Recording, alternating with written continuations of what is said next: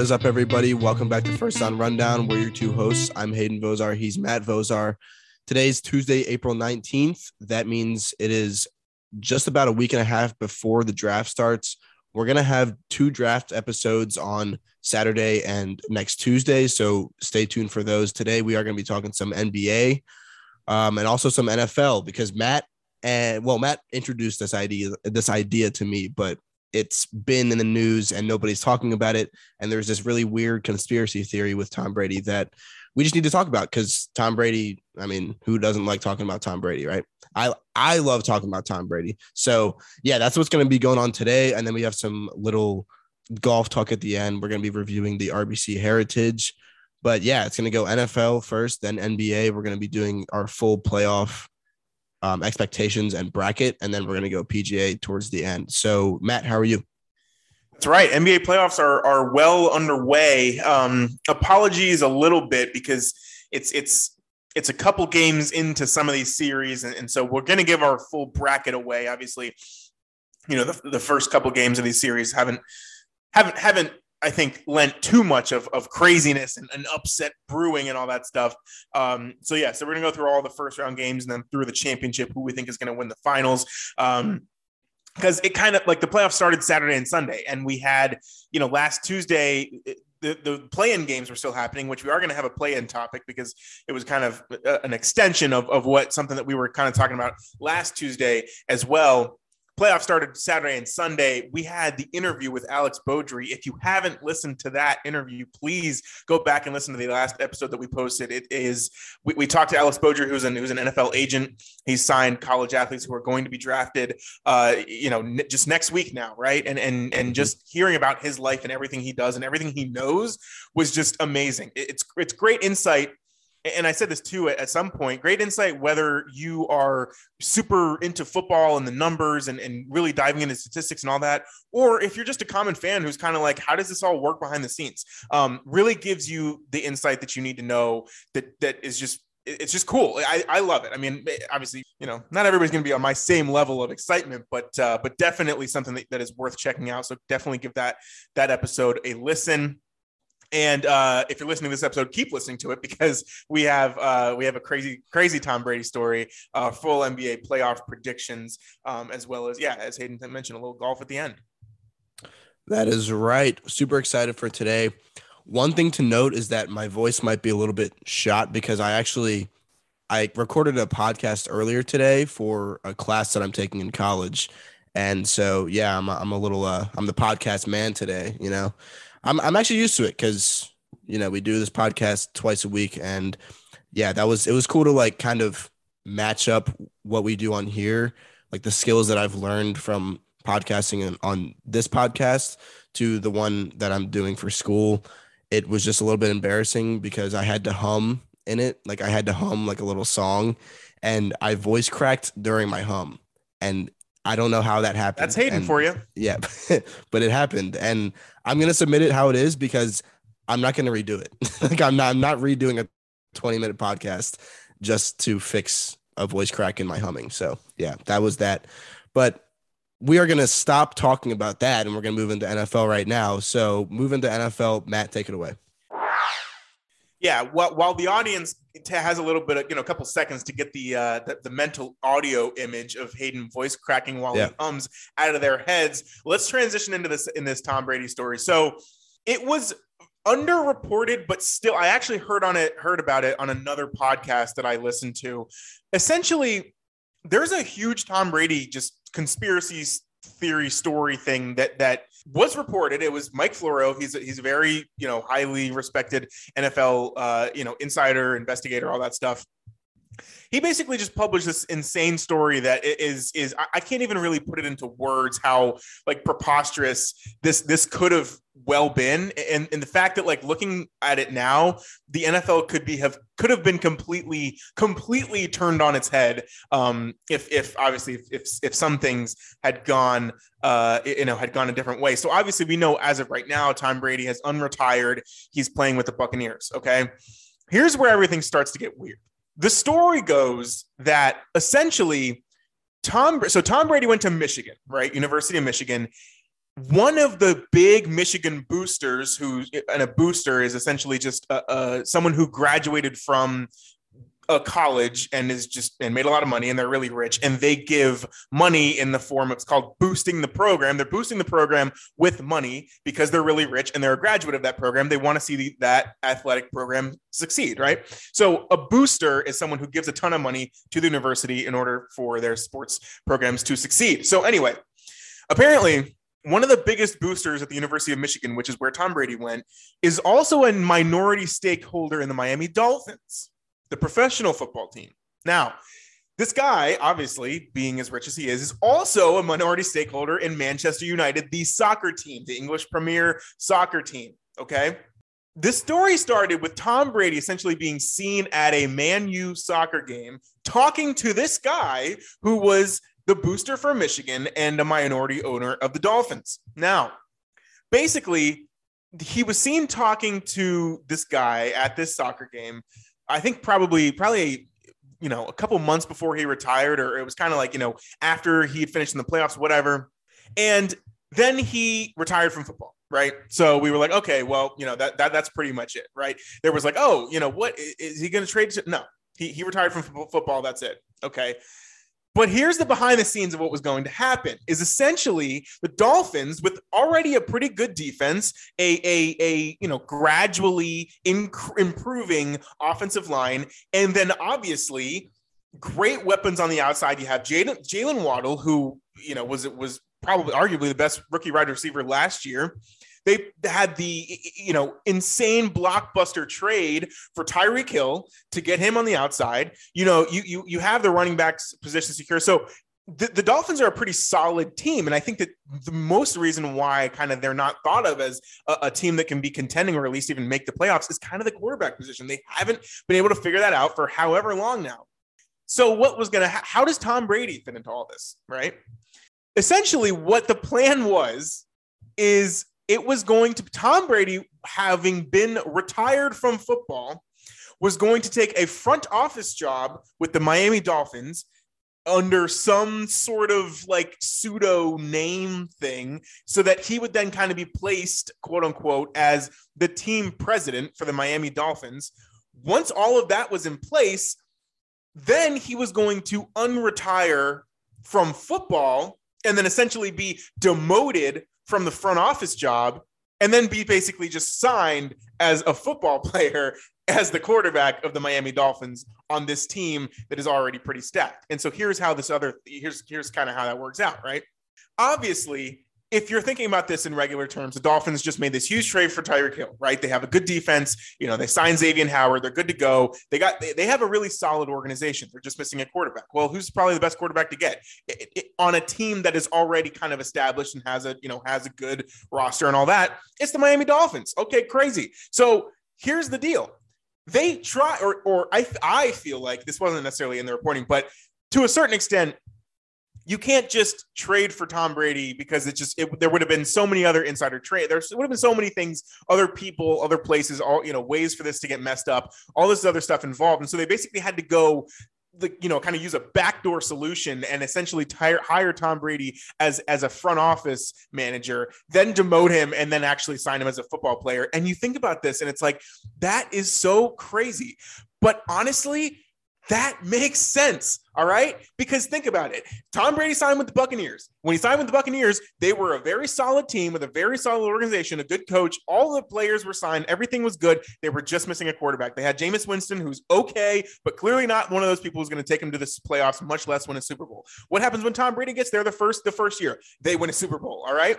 What's another team that's stacking up very well, has great receivers on the outside, a very solid defense, and an improving offensive line in which they can use their draft picks to make more offensive line picks? The Dolphins. So that's kind of the crazy part too, is the Buccaneers are essentially a mirror, or the Dolphins are a mirror of what the Buccaneers were a couple of years ago. And what happened in the first year that Tom Brady got there, he won the Super Bowl. Now you're probably asking, holy crap, this is so crazy. But Matt, you mentioned at the beginning of this, Tom Brady's still in the Buccaneers and he unretired from football to still play with the Buccaneers. That's right. You know why none of this went down? It was because on the same exact day that Tom Brady unretired from football, Brian Flores dropped the insanely large lawsuit against the NFL for essentially, not following the Rooney Rule and interviewing minority candidates and all this, and where Stephen Ross, who's the GM of the Dolphins, was essentially telling Brian Flores to purposely lose games, all this stuff, right? Which is really going to, the NFL is going to lose a lot of money on this, and Brian Flores, obviously,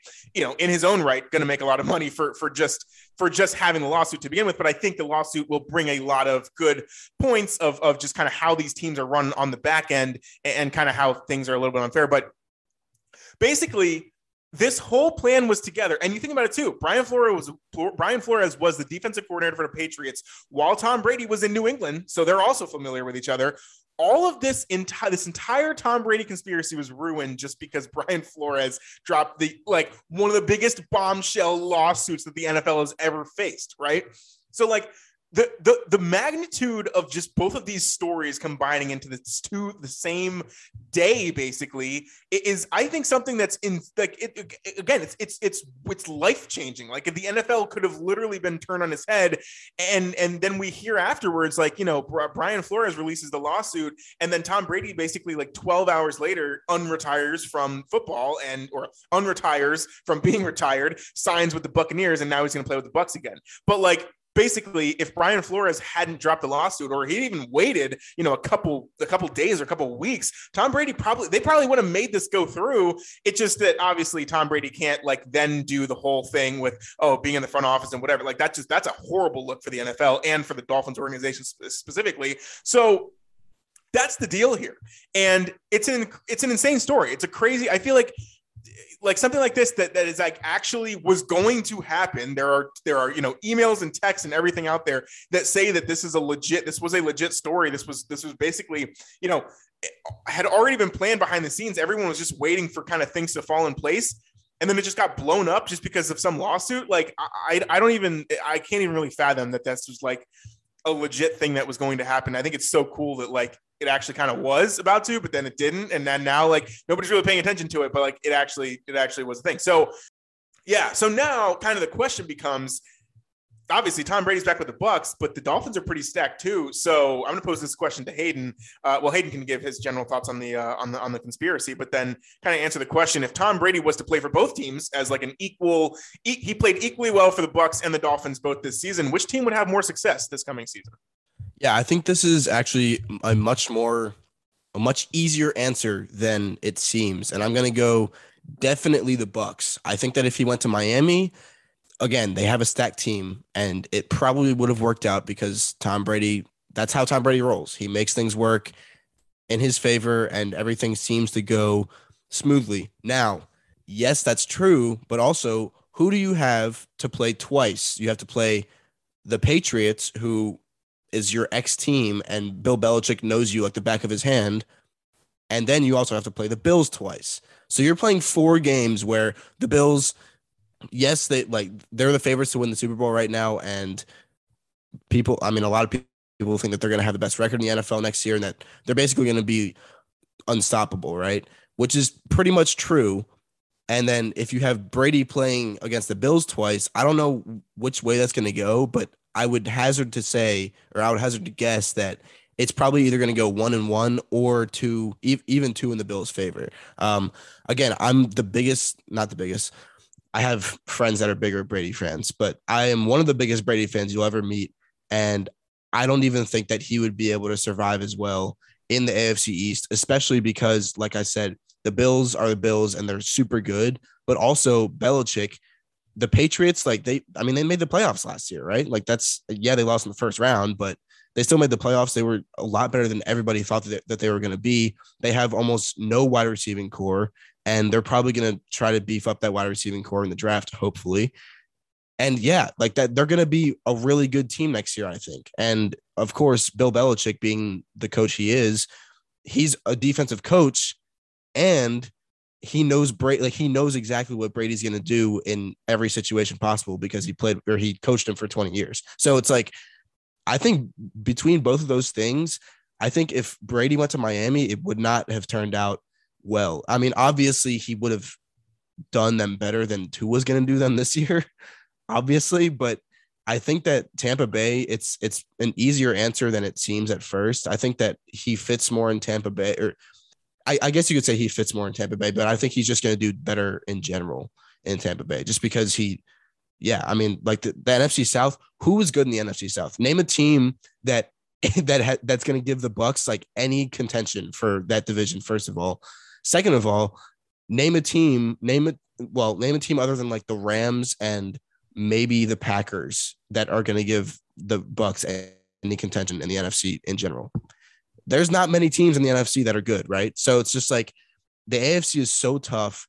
If he was in the AFC East, that's the worst division to be in Tom Brady's situation, because Bill Belichick is in that division and because you've got the projected best team in the NFL this year in that division as well. So I think that Tampa Bay is an easy call. Matt, I don't know what you have to say about it, but yeah, I mean, in terms of my thoughts on the overall situation, I'm not really surprised by this at all. Tom Brady would do something like this. If he actually pulled that off, that would be insane. And like Matt said, really the only reason why he didn't was because of factors that he was not in control of. So obviously, if he was in control of the situation and, Brian Flores didn't file the lawsuit right when he retired, then he probably would have followed through with it, and he would probably be playing for Miami this upcoming season. But I do think that, yes, I think that fate kind of helped him a little bit here and forced him to stay in Tampa Bay. Yeah, and I do agree with your assessment of kind of how the divisions stack up and where everything would kind of be collapsing in on itself when right, you're kind of obviously right. The Patriots had their run of 20 years of a dynasty and are now kind of passing the torch in a way to the Bills, who are now obviously, as Hayden mentioned, that the favorites to win the Super Bowl. Lost in that crazy game against the Chiefs last year, didn't even make the conference championship. Now they're back. They're even better. They've signed better players. They're ready to go. And I think that, if Miami was in that division, the Bills are probably going to win the division, but Miami could still definitely make the playoffs, as a wild card team from that, from that. And I mean, I guess the rest of the AFC is also pretty has a lot of competition too, but I don't know. I think kind of Hayden's right here is like your best chance to win is probably still with the Bucs. Again, we couldn't really see what they were able to fully do last year because of the amount of injuries they had. Now, again, kind of with the opposite of that, the year prior when they won the Super Bowl, they didn't have any injuries at all, ever, right? So the entire season they were playing with, all their starters. The defense was on point. And last year they lost a bunch of pieces. And so we kind of see them, we saw them fall to the Rams who didn't have as many injuries, plain and simple, even at home. So I think Hayden's kind of on it there with that. So, I think crazy story overall. It would have been I think insane to see Tom Brady in a Miami Dolphins uniform, especially with all the years he played in New England and however many times. Like his record against the Dolphins is probably like 50-2, all time. Like he's probably beaten the Dolphins more times than he's beaten like any other team. So but I think that would have been a cool role reversal, and just I think like a crazy, like just something that we never would have seen before. Obviously it's not going to pan out. And so kind of all we have to keep up with the Dolphins is this Brian Flores lawsuit. but yeah, overall, I think probably if he were to play for both teams, better chance to win is with the Bucs. They can run it back. They have, now Todd Bowles taking over as the head coach. Maybe not as much immediate success as they had with Bruce Arians, but I do think that they're poised and ready. As Hayden mentioned, the division, the NFC South is absolutely horrible. Probably the worst division in football. Kind of competing there with the NFC East. So we'll see what happens, but yeah, definitely needed to get this story out. Nobody really heard about it. So I hope that it was interesting for the listeners nonetheless. There you go. All right, let's move into NBA now. We have two topics. So we're going to address the first one, which is the play-in tournament topic, and then we're going to go over our NBA playoff picks for the rest of the playoffs. So let's do it. All right, so our first topic here is about the play-in tournament, and Matt talked about it last time. We've had complaints about the play-in tournament throughout our episodes this year, really, and we definitely had some teams get screwed in the playoff. In the play-in tournament this year, and it's just kind of weird because the play-in tournament is one of those things where it's like you can have, there's reasons for it and then there's reasons against it. And you can't really decide which reason is more important or which reason has like more effect. And so, yeah, it's like the argument against it basically is that you can have a 10 seed just make it to the playoffs and, instead of a 7 seed or whatever. And then the 10 seed just gets absolutely crushed in the playoffs and the 7 seed has no chance of even, playing against the 2 seed and has no chance of making it to the playoffs. But then again, you could also say like, okay, well, the 7 seed, does a 7 seed really have that much more chance than a 10 seed to beat a 2 seed? I don't really think so. So, it doesn't really make sense there. But yeah, so there's kind of two arguments here. And I know that Matt feels a certain type of way about it. So I'm going to kind of pose this question to him. We've seen teams so far just getting absolutely crushed in the first round of the playoffs that played in the play-in tournament. And so do we think that the play-in tournament should be a thing, or do we just think that like, okay, well, the lower seeds are most of the time going to get waxed from the first round of the playoffs, and so we should just keep our original format of the playoffs, just let all the first 8 seeds in, and then do away with the play-in tournament, because either way, the lower seeds are going to lose in the first round. Yes, that's exactly what we should do. We should get rid of the play-in tournament because it just creates an unfair situation for teams that have proven themselves throughout the regular season. We talked about this specifically last week in reference to the Cavaliers and the Clippers. They both got royally screwed. Okay, just to kind of, set the stage here. 2 7 seeds and 2 9 seeds made the playoffs, interestingly enough, both from the East and the West. So the Nets were the 7 seed in the East, and then the Hawks were the 9 seed in the East. The Timberwolves were the 7 seed in the East, in the West. And then the Pelicans were the 9 seed in the West. Just to put this in perspective, all right, the Cavaliers were at one point in the season the 2nd seed in the East. Obviously, the Brooklyn Nets were the 1 seed in the East at one point. So it's, it is what it is there. So whatever. The Cavs play the Nets, okay? And you think about it. You're like, okay, the Cavs are the 8 seed. They're playing the Nets. Oh, gosh. This is the worst possible situation for the Cavs to be in because they're playing in the Nets, which everybody's been saying all season long. It doesn't matter what seed the Nets get. It doesn't matter how many regular season wins they have because they have the talent to win the NBA championship. So if you're the Cavs, you're like, okay, cool. I just got the worst possible draw playing this, insanely talented, essentially what should be a 1 or 2 seed in the play-in tournament game, where if you lose it, then your back is up against the wall and you've got to win the next one. Well, what do? They go out and they get burnt by the Hawks when Trae Young goes off for 32 points in the second half. What are you going to do about that? All right. I think there was a stat. He was like, Trae Young scored or assisted on 45 points in the second half, and the Cavs in that game, and the Cavs as a team scored 42. Are you kidding me? I get that. To some extent, you can say, hey, the Cavs didn't shoot literally anything in the second half. If they're going to get outscored basically single-handedly by Trae Young, then yes, they deserve to lose and they deserve to not be in the playoffs. But the thing is, they shouldn't have to have played this game in the first place. The Hawks got to the Eastern Conference Finals last year. I get it. All right. But they had a horrible regular season this year. The Cavs completely outgained any of their expectations, and they deserved to be in the playoffs because here's the deal. The Hawks now are facing the Heat and basically just getting their doors blown off because they had to travel all across the country, and now they're clearly not as talented as the Heat. And so it's like, the Cavs have played so well throughout the regular season. The Hawks have never been inside the top 7 seeds in the East in the entire regular season.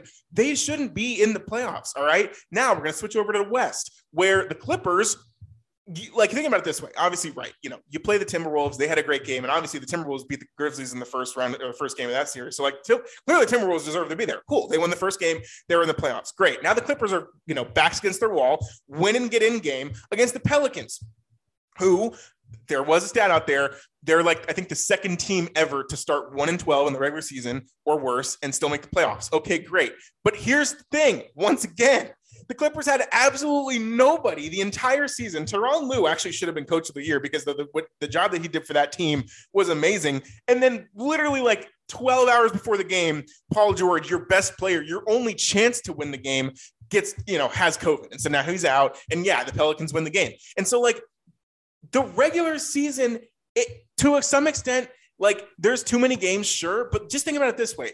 The Clippers had 42 wins in the regular season, and the Pelicans had 36. That's insane. The Clippers should be in the playoffs because they proved themselves as a better team through and through than the Pelicans, who started 1-12 and magically made the playoffs and now are getting their doors blown off by the Suns. Can we please just make this fair for all the teams? Now, again, as Hayden mentioned, the argument on the other side of this is that, sure, okay, cool, the Cavs, yeah, all right, Matt, they deserve to be in the playoffs. Cool, they get a playoff spot. They're going to play they're going to play the Heat, and they're probably going to lose the series. Okay, but still, your entire 82 game. Here's my argument at the end of the day. Your entire 82 game season, regular season, cannot come down to one half of basketball in which you literally get blown out by a team that has Trae Young, one of the best scorers in the entire game, who just goes off and then wins that game. And now your amazing season with Darius Garland, most improved player, Jared Allen, Evan Mobley's probably going to win Rookie of the Year, right? Like, this team was so good and had so much expectation. Same with the Clippers. They completely got screwed. Tyronn Lue should have been coach of the year. They didn't have Kawhi Leonard all season. They had a bunch of guys who nobody knew about. They should have been in the playoffs. They were in, they were the top. They were the 8th seed, and they should have got. And it's like they get screwed and don't get in either. And so now we're sitting there, and it's like, okay, cool. So we played 82 games of the regular season, and now it just comes down to literally Paul George randomly getting COVID, and then a second half from Trae Young where he lights up the Cavs. Come on now. Yeah, no, I totally agree with you. And I was actually listening to a sports radio show the other day, and they were saying the exact same thing. Like, the regular season in the NBA, and you could even make the argument for hockey and baseball, all of those leagues, the regular season literally just doesn't matter. I mean, you could make the argument for baseball and hockey that there's a series, and if you get to the playoffs, like, they don't have any kind of play-in tournament. So if you get to the playoffs, then you have a good amount of chances to beat your opponent. And that's the same with, the NBA. But now with this play-in tournament, I think Matt's right. This play-in tournament is exposing like literally what a series is supposed to kind of suppress or make better. So, like, the situation that a series is supposed to make better is the fact that, yeah, if you're playing 82 games in a season, you don't want to just go to the playoffs and then have one bad game and lose in the first round of the playoffs. That's why they have a series, because it's 7 games and basketball players can play games, in every other night fashion, as opposed to football where, yeah, single elimination matters because you don't want to be playing 5 million games in a season or in the postseason and having all these guys get hurt, everything like that. So it's the nature of the game. I get it. But at the same time, like, yeah, Matt's right. You need to have a system where if you do have a play-in tournament, it can't just be one single elimination game, because single elimination in basketball, we see it in March Madness. Like that, I think March Madness is a great example.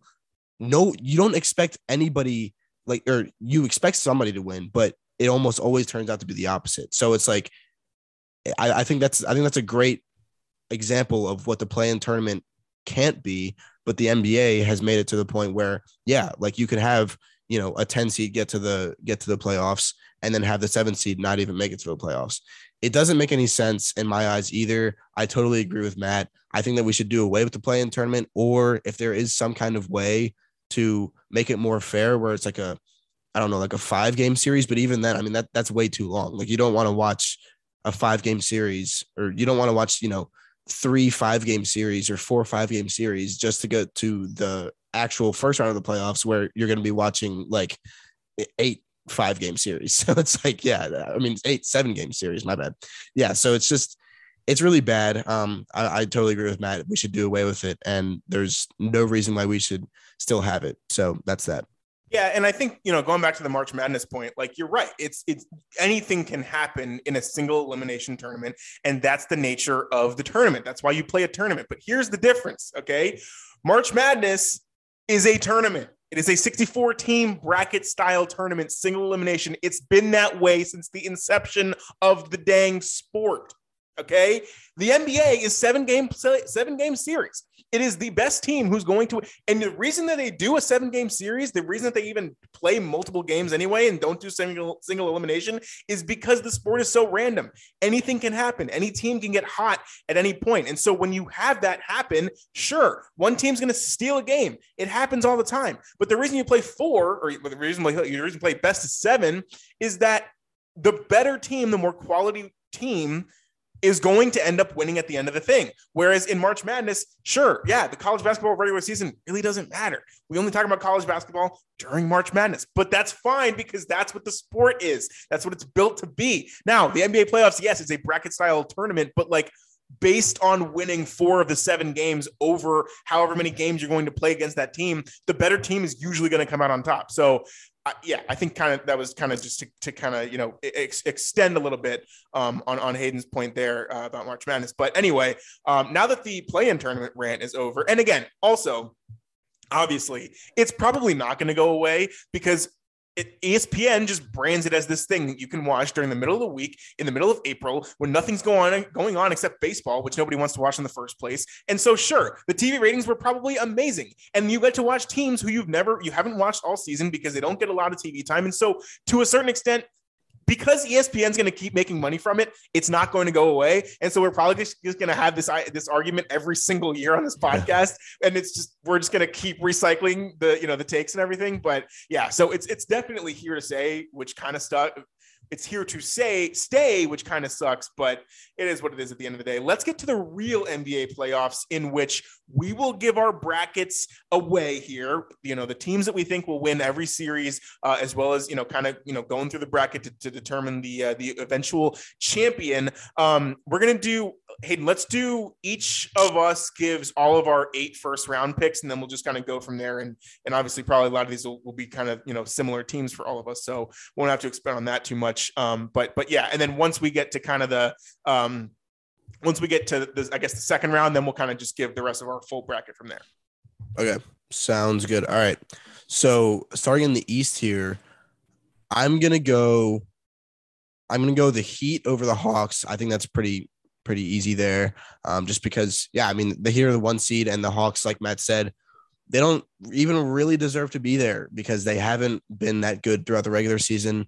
They do have Trae Young, so they're probably going to get 2, maybe 3 games against the Heat, but I don't think that they're gonna.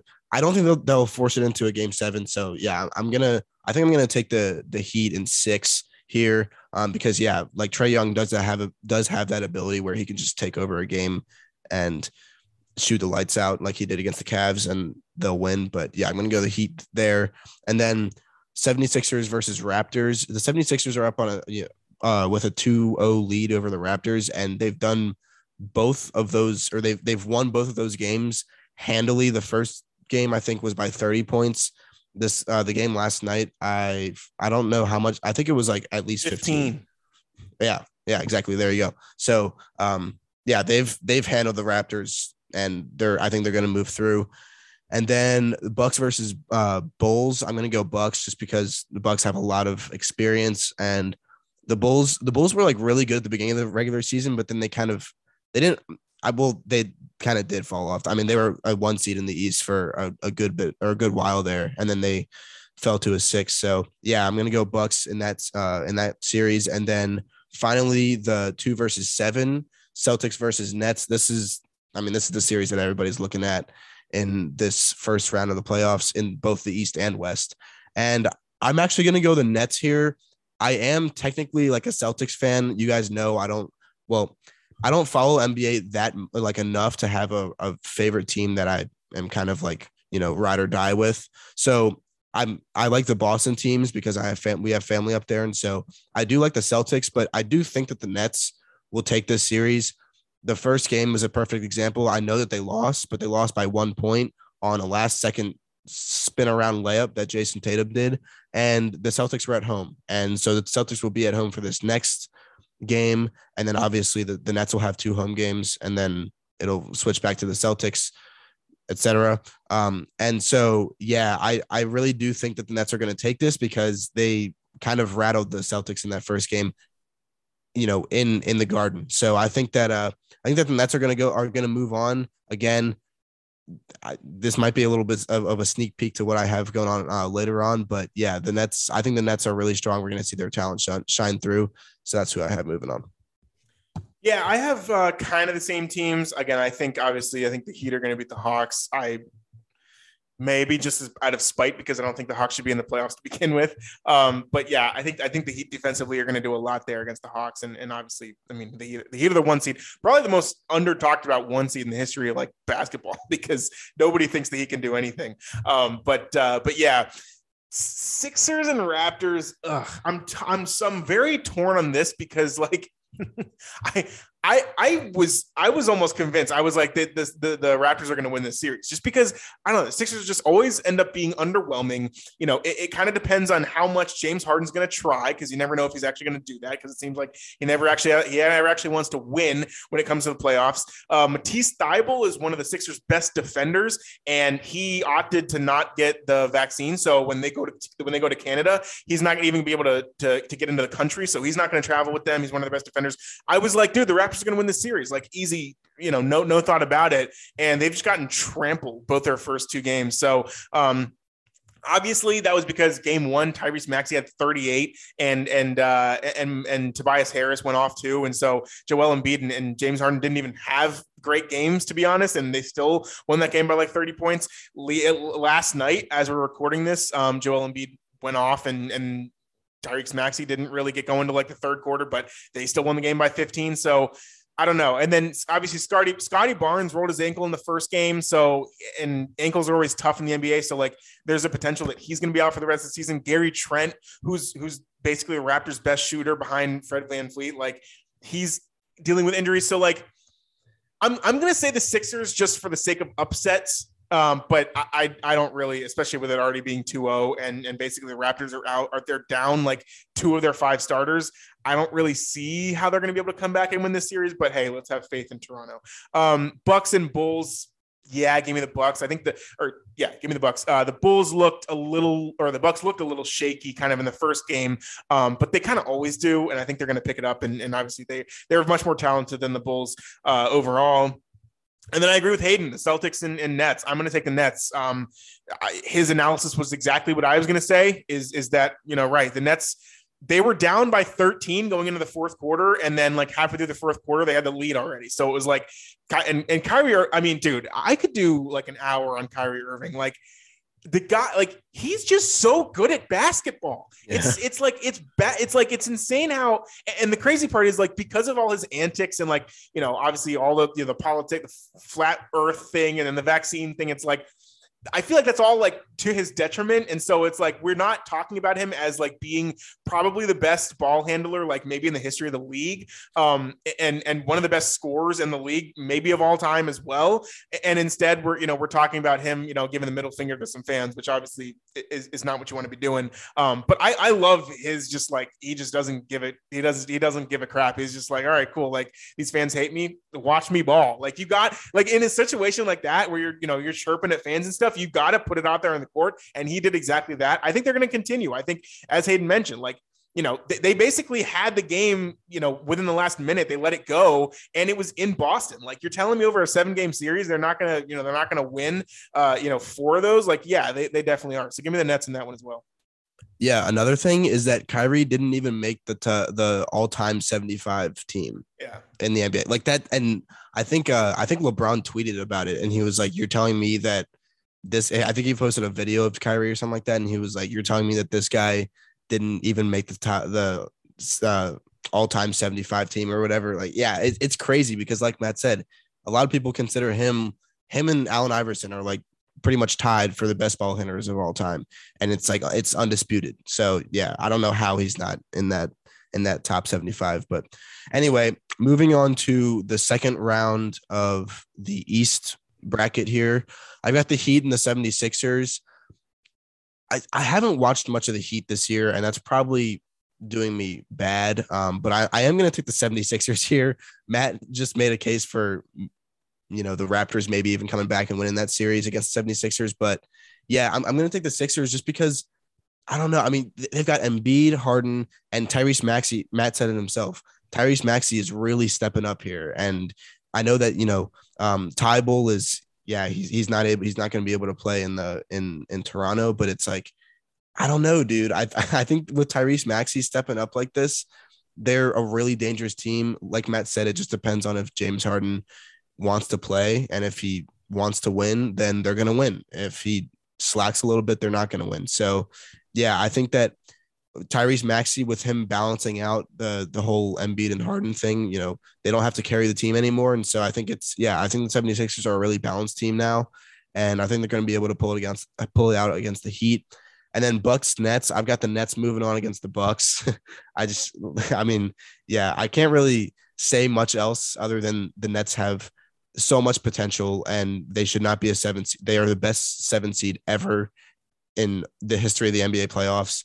And Kevin Durant, speaking of, I think it's like 5 out of his last 6 games, or 5 out of his last 6 playoff games, he's missed he's missed like 15 shots or something like that in each of those 5 games out of his last 6 playoff games. So I think he's going to be able to turn it around. If he is able to turn it around, they're going to win without any problem at all. Like they're going to roll through everybody. Kyrie can play in New York now. So yeah, it's going to be a breeze for them, I think. And yeah, I think they're going to move on to the Eastern Conference Finals. And then as my Eastern Conference champ between the 76ers and the Nets, I've got the Nets. It's crazy, but I've got the 7 seed as the champ. I think that if they make it past the Celtics and the Bucks, I said this in the last podcast that we did with Will, where we kind of talked about the overreaction / not overreaction thing. And I said that whoever makes it out of that series between the Celtics and the Nets are going to be the Eastern Conference champs. And I'm going with the Nets. I'm going to stick with my word, and that's who's going to be my Eastern champ. Yeah, I like that. It's obviously, it sounds crazy. 7 seed to win the East, what? But then you think about it, it's like, okay, honestly, if you polled 100% of America, 50% of the people would say the Nets are probably going to make it, if you have that much talent. So, so definitely an upset pick, but by seed, but not by talent. Okay, I like that. So I'm going to go. I have the Heat and the Raptors. I'm going to take the Heat to win that series, even if it is the 76ers. I still think the Heat are going to do that. I think the Heat are on another level defensively, and they don't get enough credit for it. And so I think that'll carry them to the Eastern Conference Finals because it just will. And I think that they have scorers and the whole team is underrated. I think Eric Spoelstra is a great coach. He's been there before. He's won championships, so he can do that. Bucks and Nets, a rematch of last year's Eastern Conference final. No, not Eastern Conference Finals. The semifinals, basically in the same position last year, where if Kevin Durant was wearing a half size smaller shoe, the Nets would have won that series and probably won the finals too. But anyway, so I think, I don't know, Hayden makes a good point. This is going to come down to whether or not Ben Simmons can get his lazy behind in a game and actually perform as he's supposed to as a ball handler and a passer. He's supposed to come back for game 4 of a series against the Celtics. If he's able to produce, I think the Nets can go a long way, but he has not played a single second of basketball in basically an entire calendar year, because last time we saw him was when he was missing refusing to take a dunk, a wide open dunk, and the 76ers lost, against the Hawks last year. So I don't know if he can come back and be the Ben Simmons that is not scared to make free throws, then sure. But until that happens, I don't know that just Kyrie Irving and Kevin Durant can beat the full-fledged team of the Bucks, who's bringing back every single person from last year's championship team. So I'm going to go ahead and take the Bucks in that series and have the Bucks and the Heat in the Eastern Conference Finals. And I think the Bucks get back there. It's chalky pick, but they're just such a solid team all around. I think that it's going to be a really great series. And honestly, I wouldn't be surprised if the Heat give him a series or even potentially win, just because, again, I think the Bucks are very obviously talented offensively and they can defend, especially with Jrue Holiday now. He locks down all of the guard positions. And then obviously, Giannis is a freak. So that's cool. If the Heat can defend the Bucks though, and just, makes their threes during that series, I think it could be interesting, but I do have the Bucks going out of the East here. Yeah, it's a good pick as well. Again, I mean, nobody has an answer for Giannis, so I can't really think of anybody on the Nets that would be able to guard him. So yeah, I just went with the Nets just because I don't know. I mean, if they get Ben Simmons back and he's somewhat good, I think they're gonna breeze past everybody. All right, and then moving on to the West now, we are just gonna do this first round each, like we did the last the last turn or bracket, and then we're just gonna go through the rest of our bracket after that. So Suns Pelicans, I've got the Suns winning this, no explanation needed. And then moving on to the Jazz and Mavs, I've got the Mavericks winning. I know that. Well, the series is now tied. The Mavericks won last night without Luka, and that was really impressive. Jalen Brunson, he had like 41, I think, which was crazy. I mean, that like I haven't heard of Jalen Brunson in a really long time, like doing anything in a really long time, and he went off for 41. So yeah, and I heard the Pacers are like making a big move to get him already. Like I got the Bleacher Report notification today that the Pacers are already making moves to try to get Jalen Brunson for next season. So yeah, that'll be interesting to see. But yeah, I've got the Mavs beating the Jazz, and then Warriors Nuggets. I've got the Warriors moving on. Warriors are up 2-0 right now, and the Splash Brothers seem to be back, but replace. I guess it was Draymond Green was a Splash Brother, but he's kind of been demoted by Jordan Poole here, and Jordan Poole has just been. I mean, he's been insane. He's the first guy first Warriors player since Wilt Chamberlain to have 25 plus points in both of his first career playoff games. So that's pretty impressive there. The three Splash brothers are back. I can't say that phrase. I don't know why. And I think, they're gonna roll right past Nuggets. I mean, the Nuggets do have a chance if, Jokic goes off, but Jokic it's a given that he's going to score like 30 every game, and they're still losing. So that's kind of sad there. But moving on to the Grizzlies and Timberwolves, I'm going to go the Grizzlies. The Timberwolves are up right now 1-0 on the Grizzlies, but I don't know. The Grizzlies looked a little bit shaky in that first game. Again, I think they're kind of like the Bucks. Like Matt said, the Bucks look a little shaky. Bucks still won their game, but I think that the Grizzlies will come back and beat the Timberwolves. Timberwolves are really good. I really like Anthony Edwards and obviously Cat over in Minnesota, but like they look good together, but I don't know if they'll be enough to overcome the Grizzlies. The Grizzlies have been really hot to end off the regular season. So I think Ja Morant's just gonna start taking over games, and they're gonna make it through to the second round. Also give me the Suns in the first round. I think, it's, again, the Pelicans shouldn't even be in the stupid series to begin with, but it's another topic. Actually, it is another topic. We already talked about it, and I gave my opinion on that, so that's fine. Mavericks, Jazz. I'm going to take the Jazz. I don't know why. I think I just want to have like faith in them because they haven't performed in playoffs ever. And I think, and Hayden mentioned, Dallas had a great win at home against Utah last night without Luka. But let's think about it this way. I mean, the Jazz stole game one in Dallas to begin with. The Jazz have 2 home games coming up. Dallas has to travel all the way out to Utah. I think Utah can win both those games. And if Utah's sitting there with a 3-1 lead, I like them to move on to the series. So obviously, probably because Luka was out, or is hurt or whatever. But obviously, if he comes back and they play well in Utah, then anything can happen there. But give me the Jazz moving over to that series. Same with the Warriors. Not even really an explanation. You feel bad for the Nuggets because they basically don't have 3 of their best players besides Jokic. Obviously, Michael Porter Jr. has had a back problem for his entire life, basically. And then, seriously, and then obviously Jamal Murray tore his ACL, I think even less than a year ago at this point, in the playoffs last year. So once they get those guys back, they're going to be a force to be reckoned with in the West next year. But the Warriors are just too much for them right now. And then Memphis and Minnesota, I don't know, dude.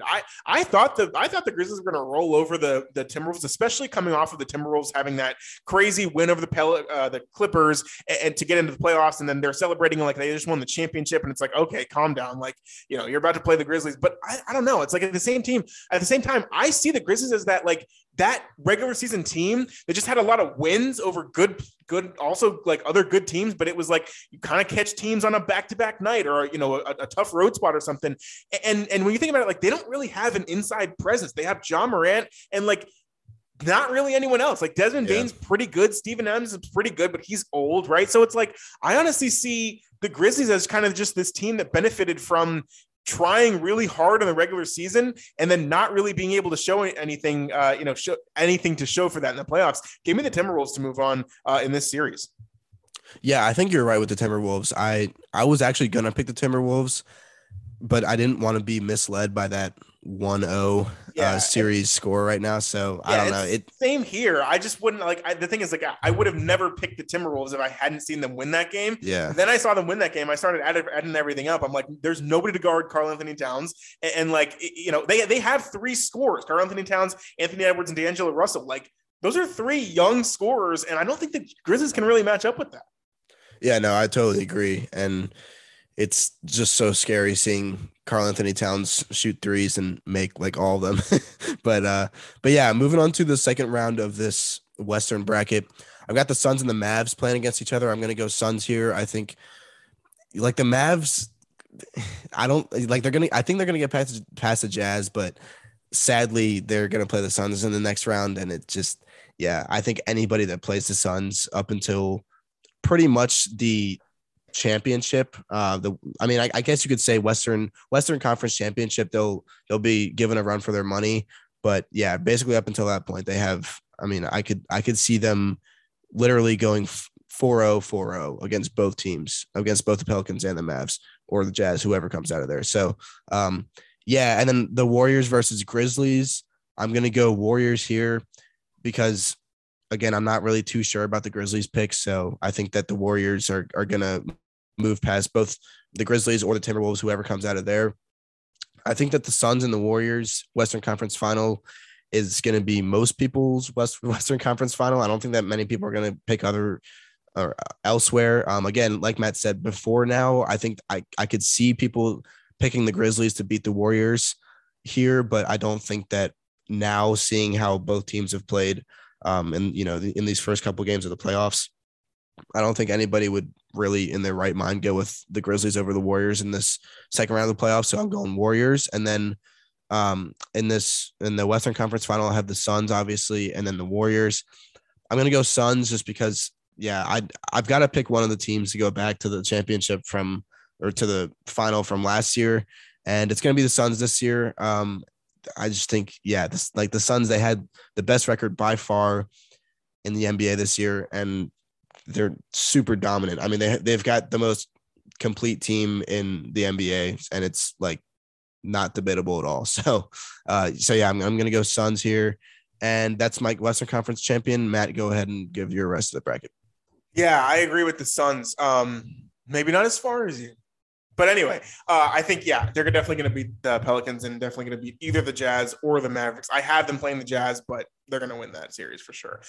Same here with the Warriors. Don't think they're going to lose to the Grizzlies or the Timberwolves. I personally have the Timberwolves, but either way, I think the Warriors are going to crush both those teams. I do have the Warriors beating the Suns in the Western Conference Finals to advance to the NBA Finals overall to play for a championship. And here's my reasoning. I just think that the Suns are like, I don't know. I mean, they had the experience, quote unquote, but like, just think about it this way. 2 years ago, obviously it was the bubble. The Suns got to the bubble and went 8-0 and didn't make the playoffs, and everybody made a big deal about it. Okay, whatever. But it's like, they hadn't been in the playoffs as of 2 years ago, right? They didn't make the playoffs. And then last year, they went from not making the playoffs to making the NBA Finals and being up 2-0 and then losing 4 straight games. Okay, cool. They're back. I get it. But like Chris Paul makes this team run, and he's been hurt. Now, obviously, they've purposely kept him out so that he can continue to play well and, when it matters, so that he's not hurt for when, like what happened last year when whatever. Okay, cool. But I don't know, man. I just think like as much as everybody hated the Warriors for the run they went on, I actually kind of liked the Warriors during that. I don't know why. Like, you love to watch them because it's fun to watch. And it's also just like, it's a random team. It's like the Warriors, like the Golden State Warriors. Like, you say that now and you're like, oh my God, dynasty. But like back in 2015, before they made the run, it's like, who are these guys? Like, this team has never been good. But the thing is, they still have the three best players from all of those championship teams. They made the finals 5 times in a row and they won 3 championships, and they still have basically the same team. Are you kidding me? That's enough to get them past the Suns in the Western Conference Finals. For me, the only trouble here, or the biggest kind of matchup in my mind, is going to be DeAndre Ayton versus whatever big man the Warriors are putting out there. Because let me tell you something, Kevon Looney's not going to be able to stop DeAndre Ayton. All right. But the thing is, if you're making shots on the outside, it doesn't really matter. So I think that if the Suns win that series, it's going to be because DeAndre Ayton is a presence on the inside that the Warriors can't defend. But the Warriors are so good at defending everything else. And obviously Chris Paul, he'll find his way around it sometimes. But I think if they can shut down Chris Paul, they can shut down the Suns team and make their way to the NBA Finals. Yeah, I think that's a really good assessment on the Warriors. But I think what you said there was kind of my reasoning for fading them in the Western Conference Finals, because again, if you like, the Warriors are a shooting team, and if they're hot, they're going to win. But if they're not hot, they like you said, Kevon Looney, and then they've got Draymond Green, who's like 6'7", is playing the 5 half the time out there. So it makes, I don't know how tall Draymond Green actually is. He may be taller than that. He probably is, but I'm probably over. He might even be shorter. Really? Yeah. Okay. Yeah. Honestly, yeah. Because I was thinking 6'6" at first, and I was like, no, maybe I'll give him 6'7". But yeah, I don't know what he's listed at, but he's short, and he's a very good defensive player. He's won Defensive Player of the Year like very many times. I don't even know how many times at this point, but yeah, I mean, you can't really compete with size with that. So yeah, for my championship, I've got or my, I guess, NBA Finals, if you want to call it, I've got the Suns and the Nets, 1 seed and a 7 seed. And I was thinking about this a lot, and I was like, man, I really want to go the Nets here. I don't think it's their time though. I don't know. Like, if they make this crazy run, you could argue, okay, well, if they get past the East, then surely they'll be able to make it past the Suns, who won't really have a challenge until the Western Conference Finals against the Warriors or the Grizzlies or whoever they play. But yeah, I'm going to go Suns here as my champ. Again, I've heard it too many times to not pick them.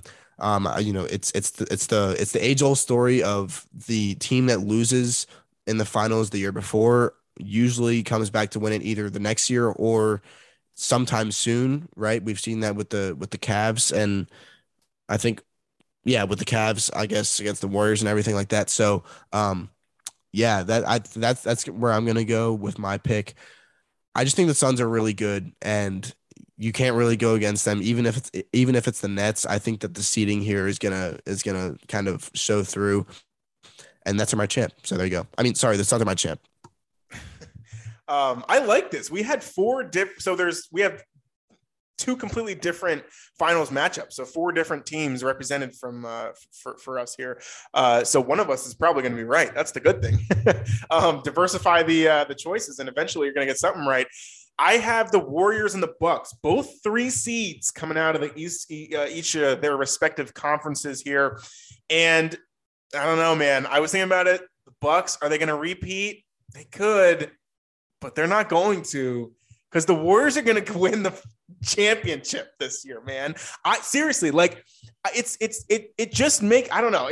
Maybe I'm just simplifying it too much, but I'm like, for a team and a bunch of players who've gotten there so much, and they've done it over and over and over again. And the only reason they lost to the Cavs was because Kyrie made some crazy shot. And the only reason they lost to the Raptors in the finals was because Kevin Durant tore his Achilles on top of Klay Thompson already touring his. It's like, this is like the team is no different from the dynastic team that we've had for the past 7 years.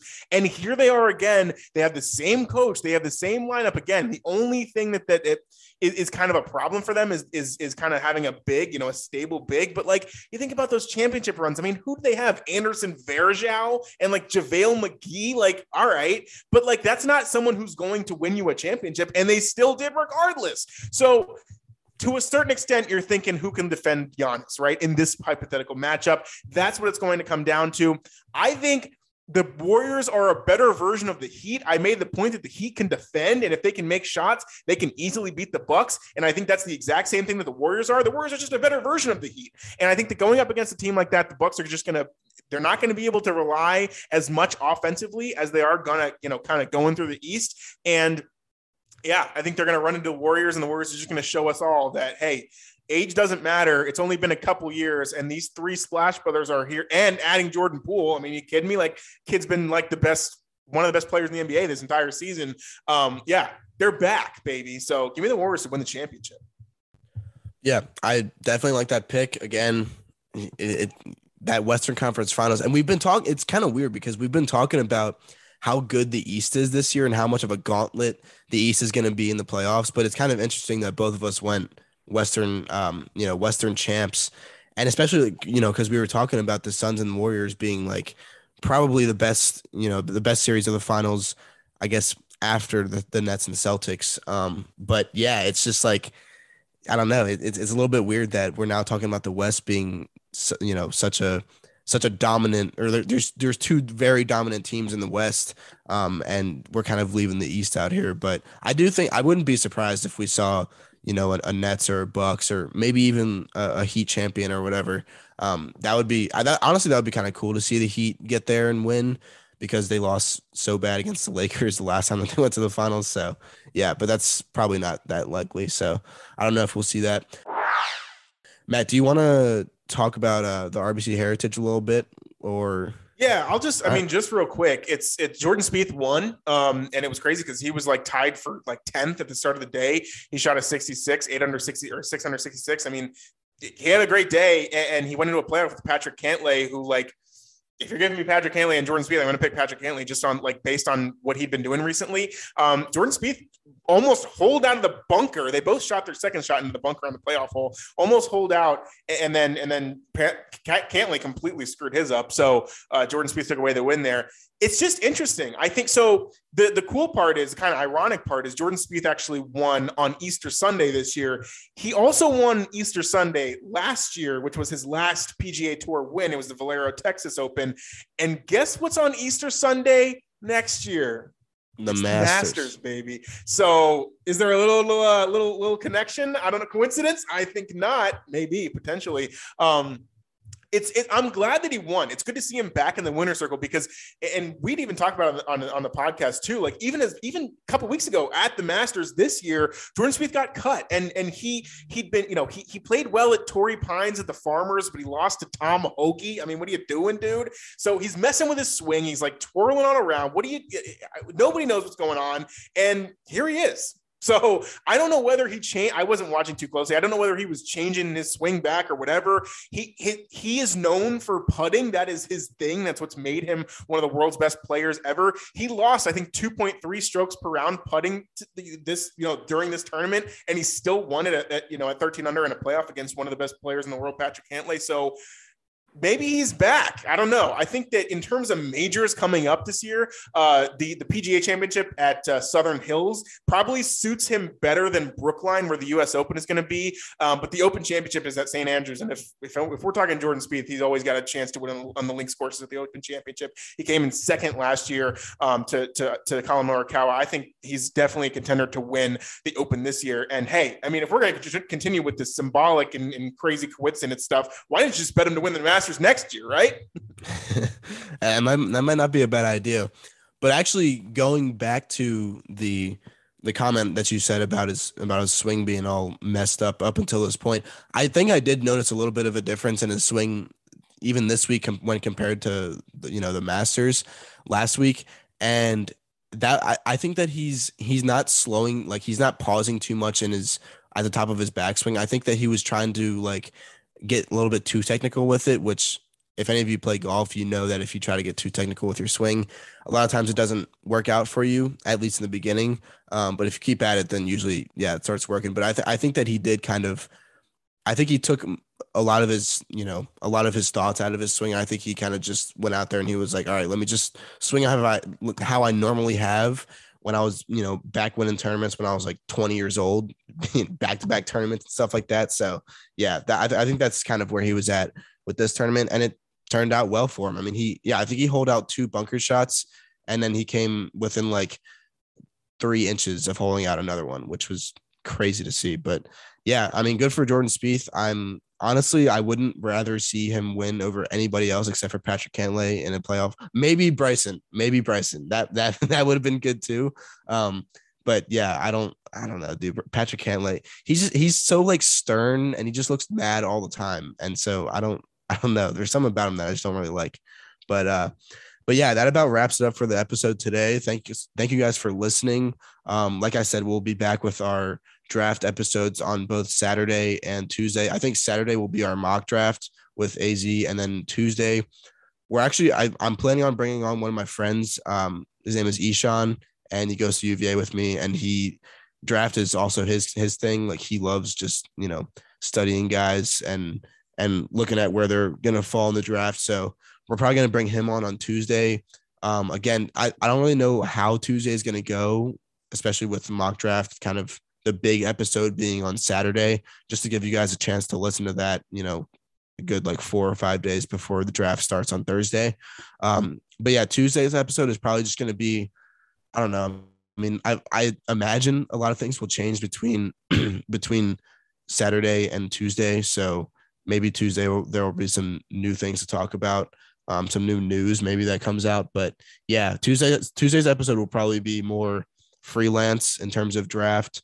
And then we might have, another golf topic or something like that to go along with it.